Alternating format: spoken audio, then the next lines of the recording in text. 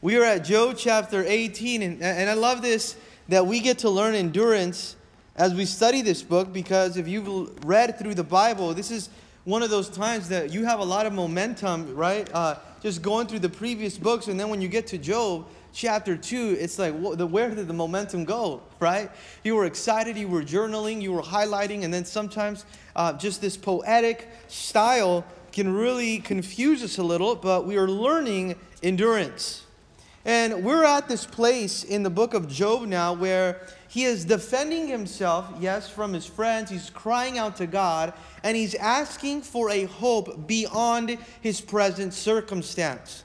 And I want you to be confident in asking for a hope beyond your present circumstance, that you would know that there is a hope beyond that. As mentioned right now already, that God would give you those eyes of faith beyond that present circumstance. And he's crying out for hope. And we learned last week the importance of where we get hope from. You see, hope is not possible without grace. If it wasn't for the grace of God, we wouldn't have the hope that we have today. And yes, we suffer, but we don't have to suffer as those that don't have hope. We get to suffer a different way. We get to suffer from the position of hope, and we get to suffer from the position of grace. I mean, I really pray that you would remember that through the next few chapters, that you are maybe suffering today, but it's not from the position of no hope. You are suffering from the position of hope. And here in chapter 18 now, as Job is crying out and he's looking for a hope, as he's looking for something beyond this life, as he's crying out for someone to mediate for him, someone to answer to God for him, someone to defend him before the Lord, as he's looking for that and he's crying out in chapter 18, his friend slides in again. Bildad. And as he slides in again, he slides in with a very strong condemnation as to why the wicked are punished. You see, while Job is thinking about all the hope that he can have, if someone were to just stand up before him, before the Lord, his friend comes and provides to him condemnation of what happens in the afterlife or in eternity when the wicked die. And you want to know why he does this?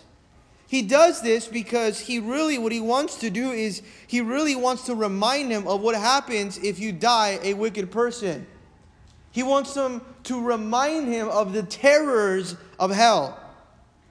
He wants to scare the hell out of him so that he can repent. He wants to scare the hell out of him, and he's using the fear of hell for repentance. I'm going to describe the worst case scenario for someone that dies with a wicked heart. Therefore, you repent, Job. But you notice that something is happening throughout these chapters, is that his friends are taking truth and interpreting truth the wrong way. I really want to encourage you tonight that you know how to interpret the Bible. Because if you don't know how to interpret the Bible, it's going to get you in a lot of trouble. And we have to interpret it in its right context. Because if you take truth out of context, you're making that verse, that chapter, that book to serve for your purpose, and that's taking truth out of context. Let the Word of God speak for itself. Let it read from the Word of God in that context. And say, Lord, speak to me, and if that truth applies to me, let it apply to me the way it says it in the context. Because we can get in trouble interpreting the Bible, everyone different. What would happen if truth meant something different to everyone else? Would it really be true? Which one is true? It means something to you, and then to this person it means something different. To that person you apply that truth over here, and these friends of him are interpreting truth and applying it in the wrong context. Why? Because they're motivated by pride. And really, when you're motivated by pride, what you really want is to have your way at the end of the day. You want to be right. Pride makes you want to be right. The last thing you want to do when you're prideful is be wrong. And these men were not counseling to comfort. They were counseling to be right. You see, when you are comforting someone, it doesn't matter if you're right or wrong. It matters, are you ready to heal a hurting heart, pointing them to Jesus? And what's amazing about this story is that at the end of the book, Job is vindicated. God proves him innocent. At the end of the book, he's remembered. He's respected. At the end of the book, the enemy is silenced. The enemy is judged. And Job did not lose sight of who was right and who was wrong. And we cannot lose sight of who's right and who's wrong. We must have hope and assurance in what we believe in. I know this is what I believe in, and I know this is why I believe in it. This is what Job's perspective was. This is why I believe what I believe. It was hope in truth that was able to let him clarify his perspective. You want clarity and perspective today? You want to clarify your perspective today in your situation? It's hope in the context of truth that gives you a clear perspective of what's taking place in your life, right? And you don't have to walk with uncertainty. I have hope applied in the truth, in the right context. It clears my perspective for what's taking place and who I can trust. Let's go to Job chapter 18. Because it says here, now then Bildad the Shuhite answered and said, as he's answering now, Job, in this case that Job is saying in regards to Job, as he's crying out for hope. And he says this, answered and said, how long? I want you to underline how long. Have you ever had a friend that gets impatient with you? How long is it going to take for you to realize? You see, when he starts they start to really become impatient with them. There's moments where these friends were really there for Job when everything was going well, and they start to get a little impatient with him in their trial. And we have to be careful not to become impatient with those people that we love while they're going through a trial. And say, how long is it going to take for that person to learn? How long is it going to take for them to grow up? How long is one of the worst things that you can say to someone that is suffering? Notice that. It's important. Right? Growing impatient. And he tells him this. How long till you put an end to your words? Till you get understanding, afterward we will speak. How long is it that you will grow up, get understanding? Verse 3. Why are we counted as beasts, or do you think of us as animals, or ones without understanding in your sight, and regard us as stupid in your sight? Do you think we're stupid, Job? That we don't know that we're talking about? That you keep wanting to defend yourself? You keep wanting to be acquitted of this guilt that is so evident in your life? Notice what he says in verse 4. You who tear yourself in anger, shall the earth be forsaken for you? You who are now allowing your anger now to take over, do you think your anger is going to accomplish anything, Job? Do you think your anger is going to make a difference? Shall the earth be forsaken for you? Do you think anything's going to change right now because you're angry? Nothing's going to change, Job. Now, from verse 5 to verse 13, he talks about what the wicked will pay for their wickedness. This is what he tells them in regards to the end or the fate of those that are wicked. How they will suffer. Verse 5, it says, now, shall the earth forsake you for you, or shall the rock be removed from its place? The light, verse 5, of the wicked indeed goes out, and the flame of his fire does not shine. The fire goes out, the light also goes out. The light is dark in his tent, and his lamp beside him is put out. Whether that person has light, whether that person has fire, that's going to go out. They're going to know darkness, they're going to know weakness. The steps of his strength are shortened, his life is short, and his own counsel cast him down. His own wisdom will not be enough. His own wisdom will lead him to destruction. For he is cast into a net, or that person, the wicked person, is walking down a path that is going to only trap him. For he is cast into a net by his own feet, and he walks into a snare. He walks straight into a trap. The net takes him by his heel, and a snare lays hold of him. A noose is hidden for him on the ground, and a trap for him in the road. You see, the person that is wicked only sets themselves up for traps. The person that is wicked is only setting themselves up for failure. Well, is this true? Absolutely. But does this apply to Job? No, it doesn't, because we learn that God counted Job as a blameless man of integrity. Now let's keep reading here in verse 11 and 12 as it tells us this. And it says here, terrors frighten him on every side. This person that is wicked is afraid of every step that they take. Not only are they afraid of every step, but it drives them to his feet, and they're weak now. Verse 12, his strength is starved. He's hungry and is weak for food, and his destruction is ready at his side. He is moments away from destruction. And he's talking to him in regards to not only the setup for failure, but also what he will experience. Verse 13, it says, it devours in patches of his skin. The firstborn of death devours his limbs. He is uprooted from the shelter of his tent, and they parade him before the king of terrors. Not only does it take over his skin, he's saying here, but death takes over his life completely.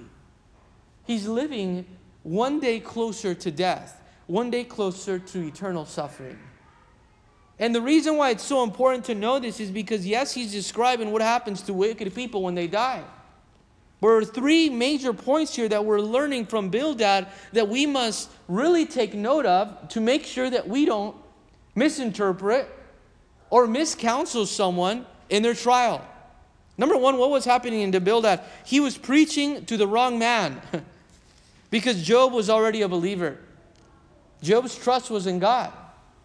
And he was preaching this message of what happens to the wicked man when they die to a man that already had fear for God. Bildad was preaching to the wrong man because Job was already trusting God. Number two, what we learn is that he preached with the wrong motive because there was no love in his heart. He preached with the wrong motive because there was no love in his heart. Now, what is what he's saying, is it true? Absolutely, it's true. Yes, it's true. This is what happens to the wicked. However, he's preaching it from the wrong motive because there is no love in his heart. That leads us to point number three, as what we learn from Bildad, is that our heart should be tender when we are talking about the eternal fate of the wicked. We cannot preach judgment, we cannot preach fire, we cannot preach brimstone with a hard heart.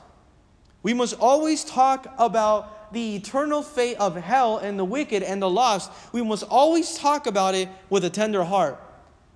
With a heart that wants to see someone get saved. Not with the heart of pride, but with the heart of humility. Never wanting to see someone suffer eternally, but always wanting them to be rescued from that place that they are going without Christ.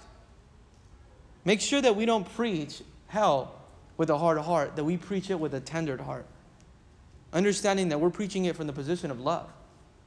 Yes, we're speaking the truth. We're not going to compromise it, but we will preach it with love. Now, verse 14 and 15, it says, he is uprooted and punished. He's torn from the security of his home and the safety, from the shelter of his tent, and they parade him before the kings of terrors. They're going to now pull him up. He's going to be humiliated. His homes are going to burn down. His roots are going to dry up below him and above him. And verse 15, it says, they dwell in his tent, who are none of his brimstone is scattered on his dwelling. His roots are dried out below, and his branch withers above. This person is uprooted. This person is moved. This person is dried up below and above.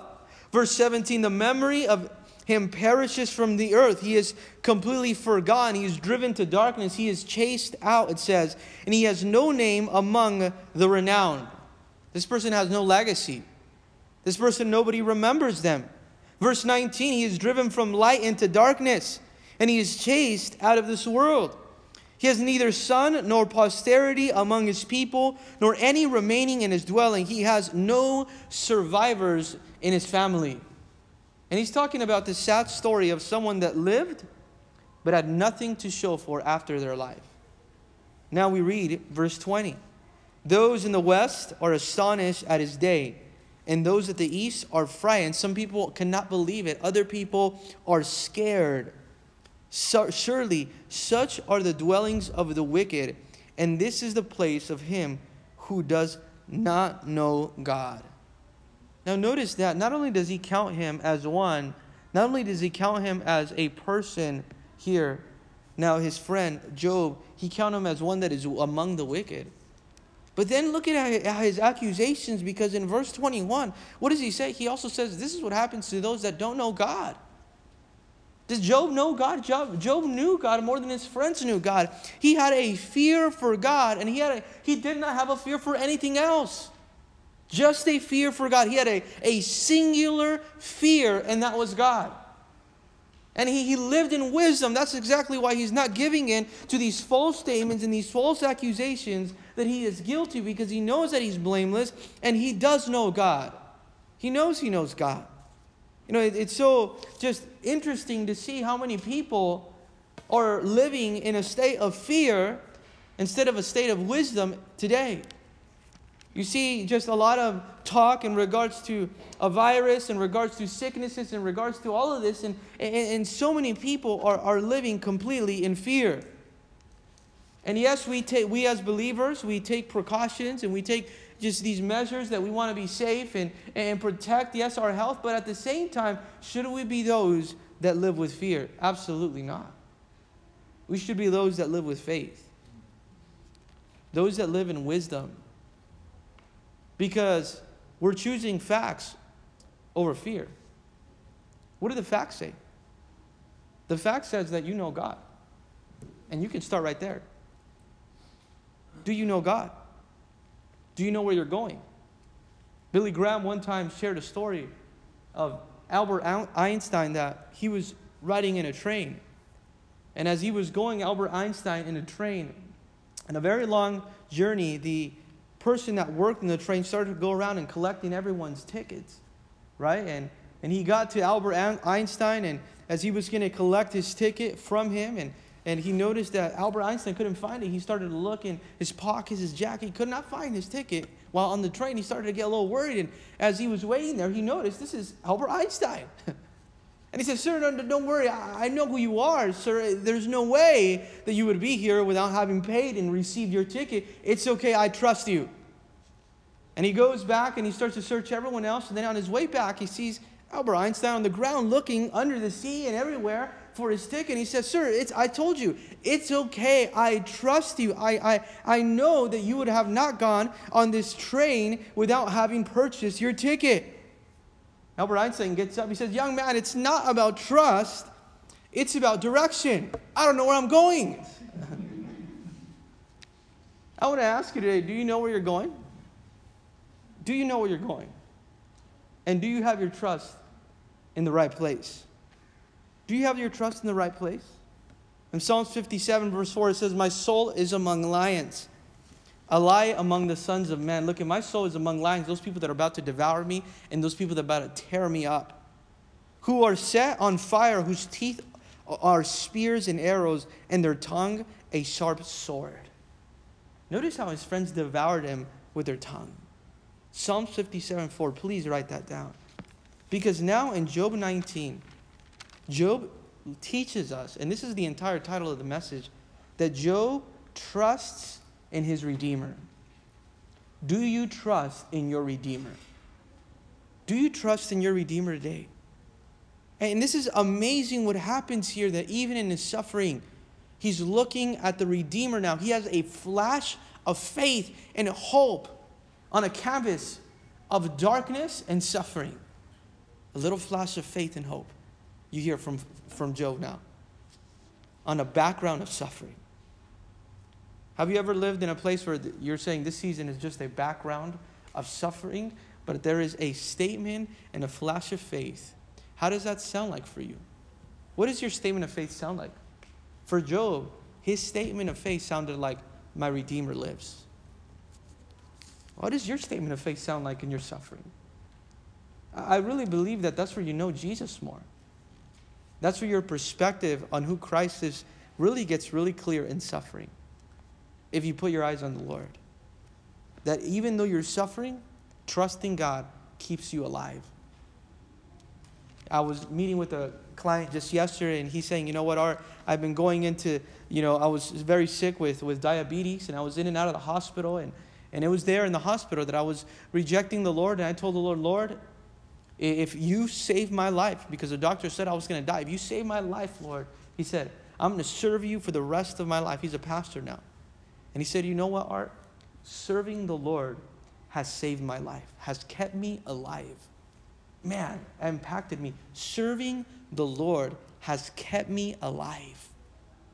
You know what it reminded me of? That just like Job, me and you have to learn what it means like to serve through the struggle. Do you know what it means to like serve in the struggle? Or does when the struggle comes, I ain't serving the Lord no more. My commitment for God is gone.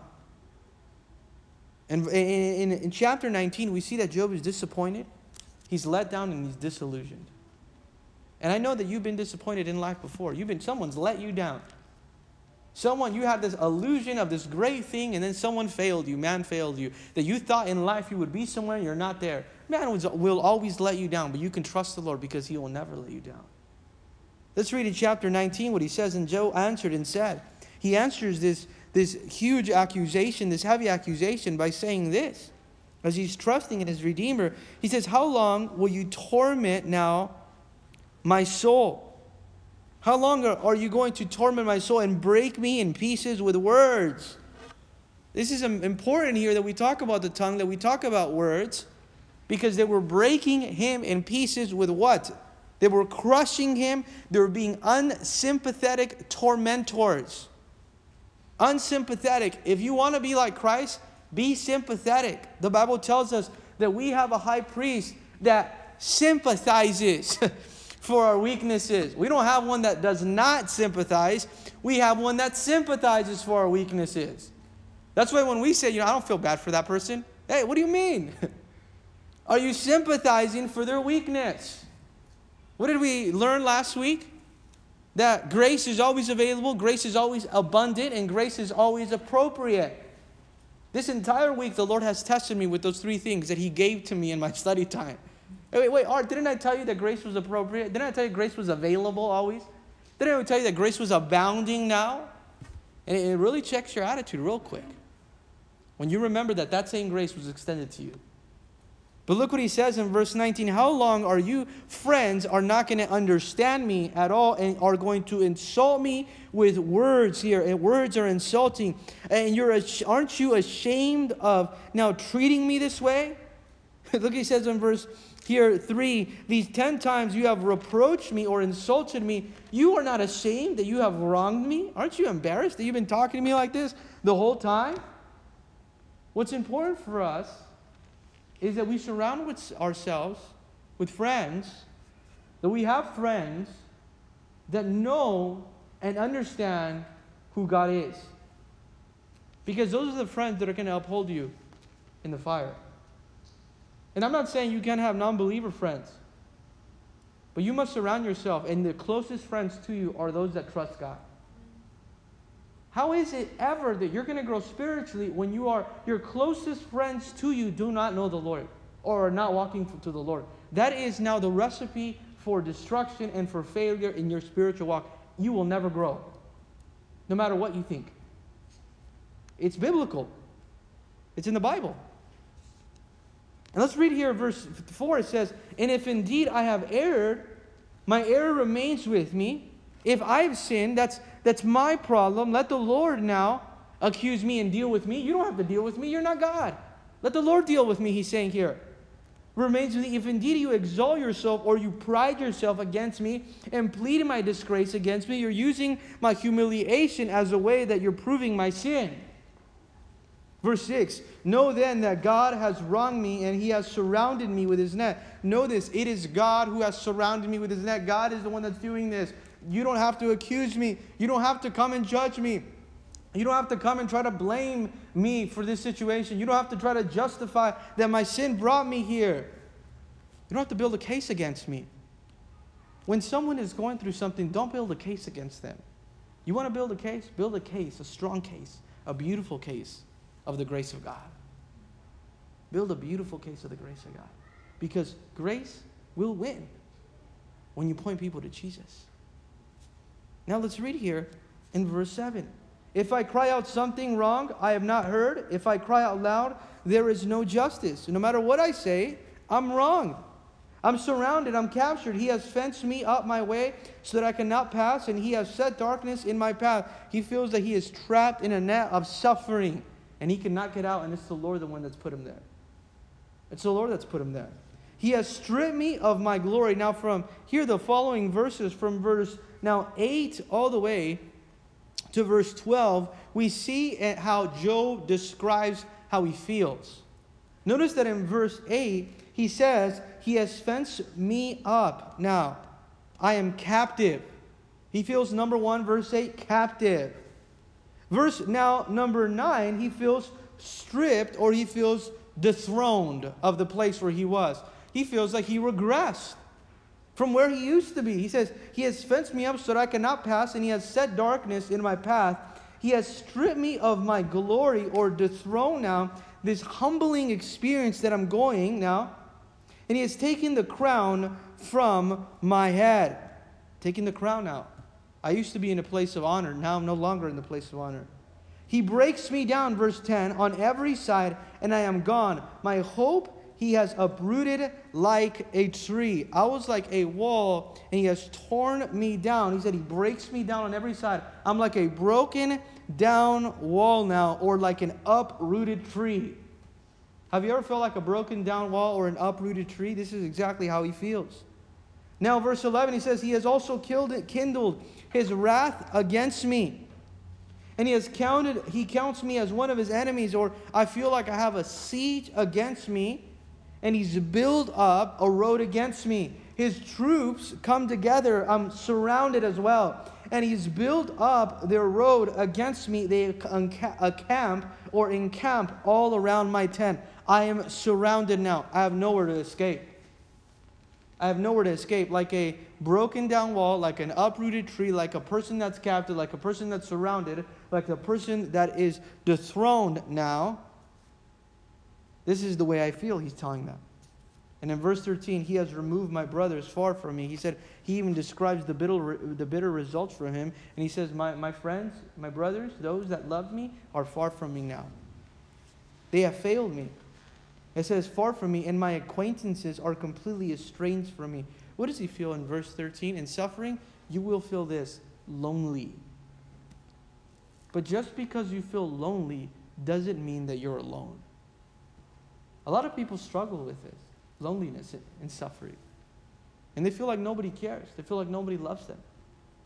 He said, my friends are gone from me. I'm struggling with loneliness. Here from verse 14 and 15, my relatives have failed, and my close friends have forgotten me.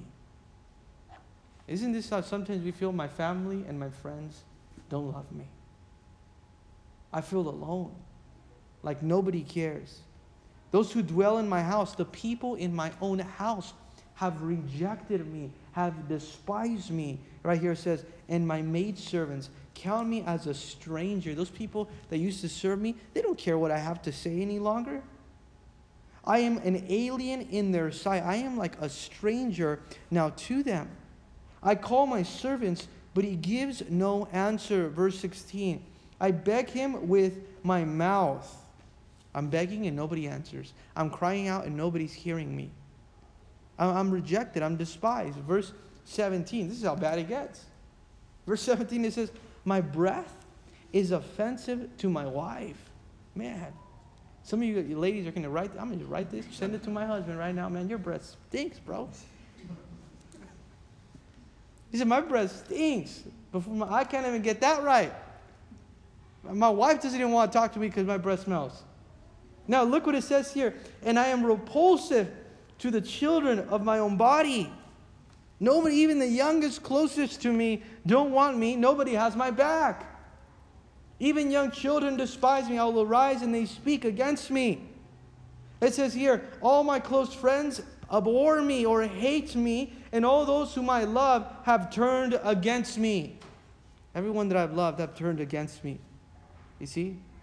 Verse 19, this is what he tells us in verse 20. My bones cling to my skin. I'm barely surviving. And to my flesh.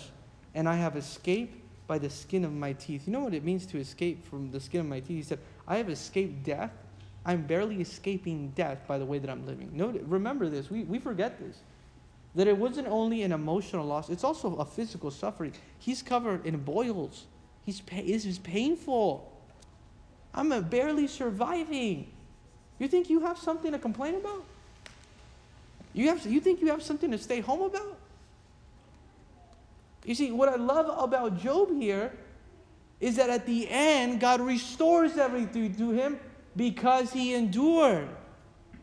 A lot of the times we want the Lord to restore now.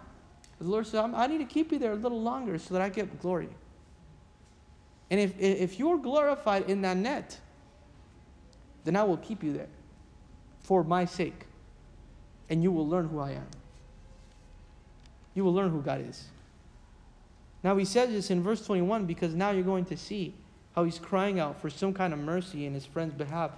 Have pity on me. Have pity on me, oh you my friends. Have mercy, please, friends. God struck me, it says, for the hand of God has struck me in verse 21. Why do you persecute me as God does? And are you not satisfied with my flesh? Have you not chewed me up enough now? Can you not just stop? Have you not chewed me up enough? Oh, that my words were written. I pray that my words, someone just writes them down and memorializes them and records them with an iron pen and lead forever, that nobody forgets what I'm saying. I pray that somebody remembers my suffering. Oh, that they were inscribed in a book, that they were engraved on a rock with an iron pen and with lead forever. I don't want nobody to forget now this suffering that I'm going through. But now we see a flash array, a beautiful now declaration, a triumphant proclamation of faith. How does it sound like for you? What does yours sound like? Because here is where the punchline is. Because he just talked about how he feels. He talked about how he feels. He talked about how he feels. He's going to tell us what he knows. This is amazing. Because what you feel doesn't matter as much as what you know. Let's read verse 25. We can spend all night there. And it says this. For I feel. For I what? For I know. Can we read that? Say that together. For I what? For I know. No, you guys don't know it. For I know. For I know. Not for I feel, not for I think, not for I love, not for I doubt, not for I want, for I know. I like in the New Living Translation, it says, but as for me. Oh, this is amazing. Convinced, convicted. Fully convicted, fully convinced now. For I know that my Redeemer lives. This is amazing. And he shall stand at last on the earth. He has the final word, and I can trust him. I know, I have the certainty. This is what you should remind your husband, your wife, your relative, your coworker, your boss. Don't you know? What do you know about what God's word says about who God is? What do you know? Don't tell me what you feel. Tell me what you know. We know that his Redeemer lives. Now, the word Redeemer, really quickly, let's study that word. What does it mean? Because some of us don't know. The Redeemer in that time or in that culture in the Old Testament, we get a lot of examples of Redeemers, and it is known in that culture to be called the Goel, G-O-E-L, the Goel, the Redeemer. And it was one person that stood up to defend now another, to plead the cause or the case of someone else, to avenge someone's wrong for them or someone that's done them harm, to acquit them or to consider them and pronounce them not guilty of any charges that had been laid against them. That is what a Redeemer does. It redeems them from that situation. Job knew that he had a Redeemer. Job knew that he had a Redeemer. Someone that can rescue him from his crisis, someone that can rescue him from his despair, and from every accusation that was set against him. And we have to remember this, that is always considered the duty of that Goel. It was always considered the duty of that Redeemer to not only redeem by price, to say, you know what, I'm going to pay the price to redeem this person. I'm going to pay the price and I'm going to purchase them back. I'm going to set them free from bondage. I'll pay their now price or their guilt or their what's due on their behalf. I will pay their price to set them free. That's what a redeemer would do. Not only do that, not only redeem by price, but also redeem by power. A redeemer would redeem by price. A redeemer would also redeem by power.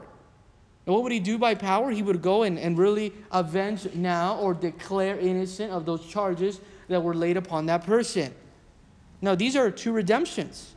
The redemption by price and the redemption by power. Do you see a little glimpse right here of what Jesus did for you as your redeemer?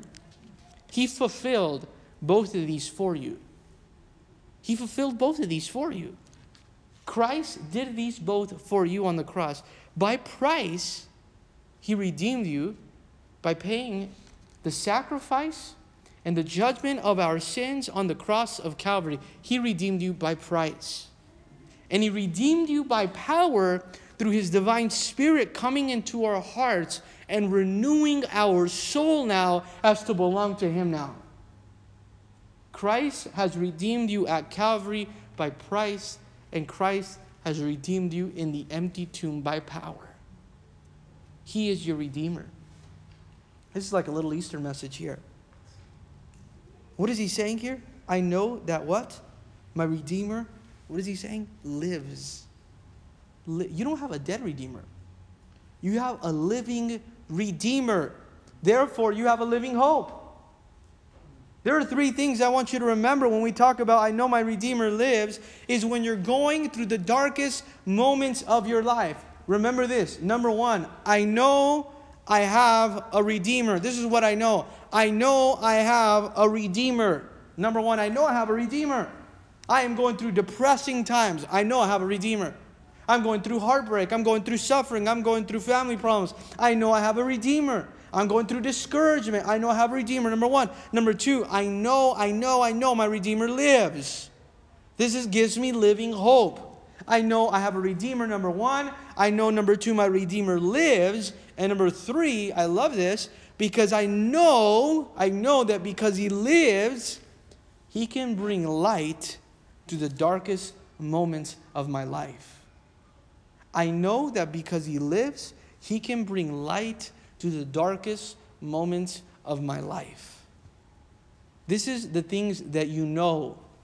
When you feel that you cannot handle the pain, focus on what you know. Because what you feel is not enough. It is what you know that gets you now into a relationship with the Lord where you're trusting him and you're not trusting your feelings. I know this. He explained to us how he felt. But at the end of the day, he leaned into what he knew. And let's read it. What else he says? And he shall stand at last on the earth. And he says in verse 26, he's going to have the final word. He's in charge. And after my skin is destroyed, or after I die, this I know. Again, this I know. After I die, this I know. Underline that again. I love how he keeps telling us what he knows. Because he's going to tell us that he has a hope and he has a security that he knows of. This is what he knows now. Let's continue reading this, because it's important for us to understand this. This I know, that in my flesh I shall see God. Wow, that's amazing. This I know, that I'm going to see God. That when I die, I'm going to see God. This I know, that I have this hope, that I get to see God, whom I shall see for myself. One day you are going to stand before God for yourself. No one's going to stand there for you initially. You're going to stand there and you're going to see him for yourself. It's not going to be based off of, your parents or your pastor or your church. You're going to see him for myself. And my eyes shall behold, or shall comprehend, or shall see now in eternity the Lord, and not another. How my heart yearns within me. My eyes shall see, shall behold, and not another. My eyes are going to be so focused on the Lord and not on anyone else. On that day, I'm going to behold him. and no one else. On that day, I'm going to see him and not another, no one else on that day. He had a confident expectation. I'm going to see God and not anyone else. Do you have that confident expectation today? Shall behold. But this is what I love, how he sings this. How my heart yearns within me. Oh, how my heart yearns within. You know what he's saying here? How overwhelmed I am at the thought of this. What does your heart yearn for today? What does it yearn for? For Job, it yearned to see God. Does your heart yearn to see God or to see something else? I will see him for myself, he's saying. I will see him with my own eyes. And then he tells us, I am overwhelmed at the thought. Oh, how my heart yearns within me, exclamation point. What does your heart yearn for today? And you know why you have this bold confidence? Is because it was this light that was shining of hope now. And this dark background of despair, yes. That he was saying, my Redeemer lives, and because he lives, I can see tomorrow. Notice that is a song that we sing today. And I know that my Redeemer lives. Isn't it interesting that in your moments of suffering, if you look to the Lord, he gives you a song? In your moments of suffering, if you look to the Lord, he gives you a psalm. He gives you a word. But what are you beholding in suffering? Are you beholding now the face of God? It is important that you behold, and the only way that you behold is if you're in the presence of God. The only way to behold the presence of God is if you're in prayer. Are you seeing Jesus in suffering? Because when you see Jesus in suffering, it changes your perspective. It changes your attitude. It changed Job right here. This moment was pivotal for the rest of the book of Job. Because it changed Job now in the midst of suffering. It changed his perspective because he saw the Lord. Now, verse 28, if you should say, how shall we persecute him, since the root of the matter is found in me? Why do you keep saying, how are you going to continue persecuting me because you think it's my fault? Verse 29, be afraid of the sword for yourself. You want me to be scared? You be scared for the sword that's coming against you. Job said, you're going to be held accountable. Your attitude is going to be held accountable. Your attitude deserves punishment, Job is going to tell them right now. It says, for the wrath brings punishment of the sword. He's saying, your attitude deserves punishment in the way you have been talking to me. You will be held accountable. Listen to this, please, for your words. You're going to be held accountable for how you talk to me in my moment of suffering. This ought to put a little bit of fear in you. How do you talk to people when they're suffering? You're going to be held accountable to how you talk to them while they were suffering. It says that you may know that there is judgment. Do you not know that you're going to be judged for what you said? That's what he's telling them. That you're going to have to answer to God, that there is a judgment for you too. What were they doing? They were slandering him with, what did he say in verse 1? With their mouth. They were slandering them as well with their words now. They were breaking him into pieces now, it says, now with what they were saying. It had been said before that the worst enemy of the church, the worst enemy of the church is the tongue. The worst enemy of the church is the tongue. Because it's the human tongue that has done more damage. It's the human tongue that has caused more heartbreaks than any other source of trouble. It's the tongue, right? The tongue, it cuts deeper than any kind of knife or sword. It cuts deeper. And this is exactly what was happening. Job said, know this, that you're going to be held accountable for your words. Because you have a false witness against me. A false witness. Let's go to Proverbs chapter 10 really quick. As we pause here, and we're going to go Proverbs 10. And we're going to learn what the Lord says about our words. What the Lord says about our words. Because he's telling them, you will be held accountable for your words. We're at Proverbs chapter 10. And let's go to verse 19. As we read this, and it's interesting, as we were reading this, even this week, the Lord brought this to remembrance of the message. In Proverbs chapter 10, verse 19, it says, in the multitude of words, sin is not lacking. Those that will talk a lot will end up sinning. But he who restrains his lips is wise. You know how to harness the lips? The tongue? Harness it. The tongue of the righteous is choice silver. The tongue of those that are right with God is choice silver. It is one that stands out. The heart of the wicked is worth little. Why is it the heart? Because out of the heart, right, the mouth speaks. The lips of the righteous feed many. The lips of those that are righteous are only strengthening and encouraging many. But fools die for lack of wisdom. And it was a lack of wisdom. Did these men have knowledge? Yes. But you know what they did not have? Was wisdom. And that's exactly what the Lord wants you to have. Knowledge is important, but wisdom is even more important. Wisdom is more important.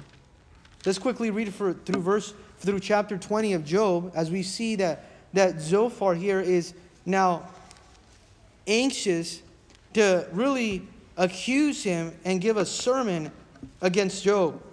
Then Zophar, the Nathanathite, answered and said, therefore my anxious thoughts make me answer because of the turmoil within me. I have to say something. My spirit prompts me to say something.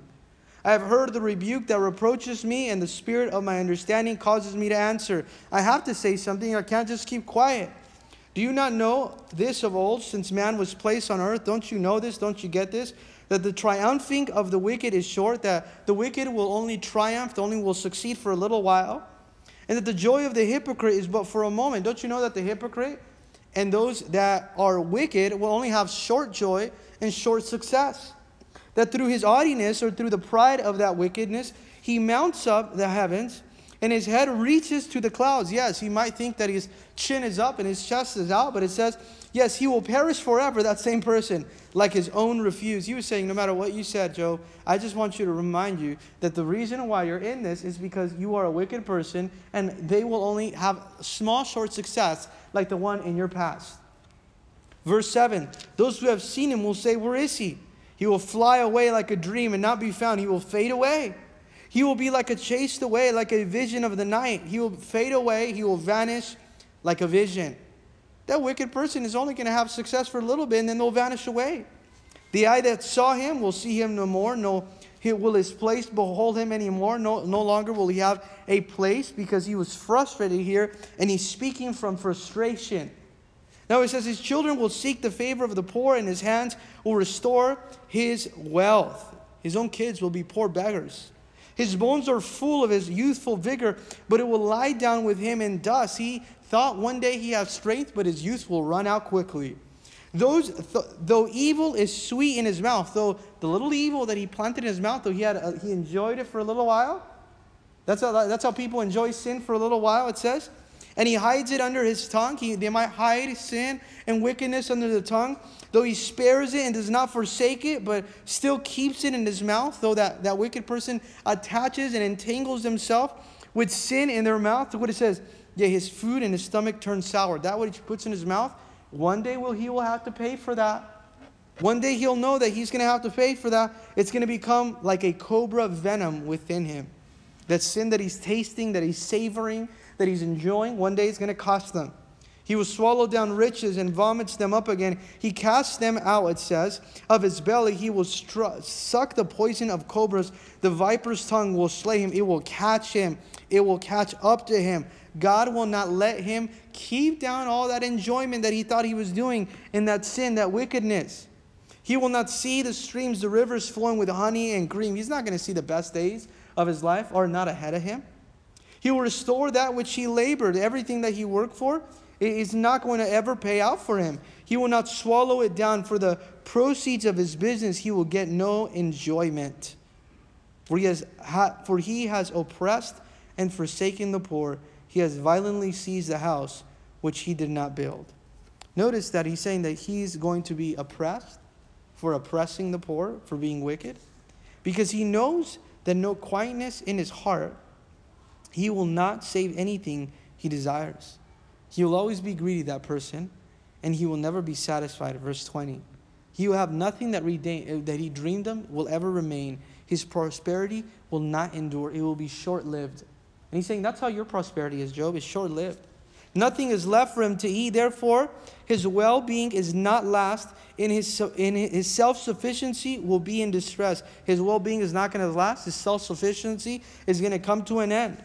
And it tells us this, will be in distress. Every hand of misery will come against him. When he is about to fill his stomach, God will cast on him the fury of wrath and will rain it on him while he is eating. He will flee from the iron weapon. A bronze bow will pierce him through. It is done and comes out of the body. Yes, the glittering point comes out of Gal, and terrors come upon him. He's going to run away, but he's going to be shot.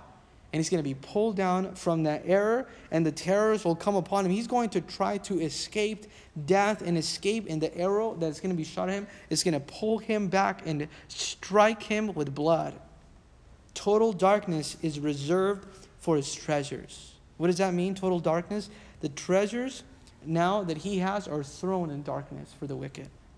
And this is what he's saying, are reserved for darkness, verse 26. An unfanned fire will consume me. He's going to be consumed by fire, this wicked man.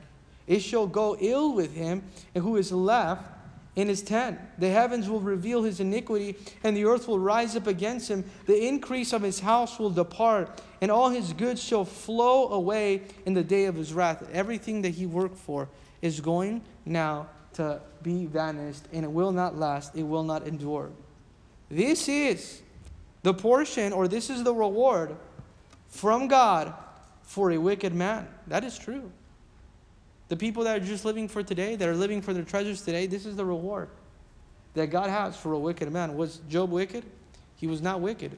But these are the rewards. These are that which is reserved for the wicked person that is living only for today.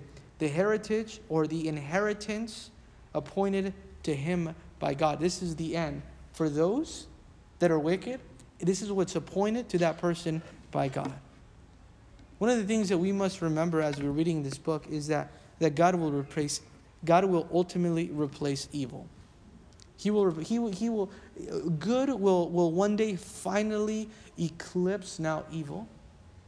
It will supersede the nature of evil that we live in, and all things will be fully made new. Job was living in a world of suffering, and we are living in a world of suffering. But one of the things that we can remember, one of the things that we can be mindful of, something that we can hold on to, and I want you to write this verse down, please, is Revelation chapter 21, verse 4 and 7, because this is what you have to look forward to. Revelation chapter 21, verse 4 through 7. This is what it says. And God will wipe away every tear from their eyes. There shall be no more death, no sorrow, nor crying. There shall be no more pain, for the former things have passed away. Then he who sat on the throne said, Behold, I make all things new. All things will be fully new in heaven. Right now, our spirit is made new, but we still live in a fallen nature. Things will be perfect now. And he said to me, write these words. The words are true and they are faithful. You can trust this. It's faithful. And he said to me, it is done. I'm the Alpha, the Omega, the beginning and the end. I will give of the fountain of water of life freely to him who thirsts. He who overcomes shall inherit all things. And I will be his God, and he shall be my son. Isn't this awesome? That one day we know that we will not suffer any more pain as we are looking towards the hope of heaven. Because today you and I can say, I'm suffering, yes, but on this journey, but this journey has me heaven bound. I'm heaven bound. Therefore, I can trust God. Let's go ahead and pray. Lord Heavenly Father, we thank you, God, because in the journey of suffering, we remember we are heaven bound. And I pray, Lord, that we would remember not only that we can trust you, Lord, but also the direction. The direction of where our trust is placed, God. It's in you. It's in nothing else. I thank you, Lord, and we pray that you would be honored and glorified That we would, Lord, face every situation by what we know, not what we feel. Today we know we have a Redeemer. We know that that Redeemer lives. We also know that because He lives, He can bring light in every moment of darkness of our lives. And we thank You because we know these things. In Jesus' name, and together we said, Amen.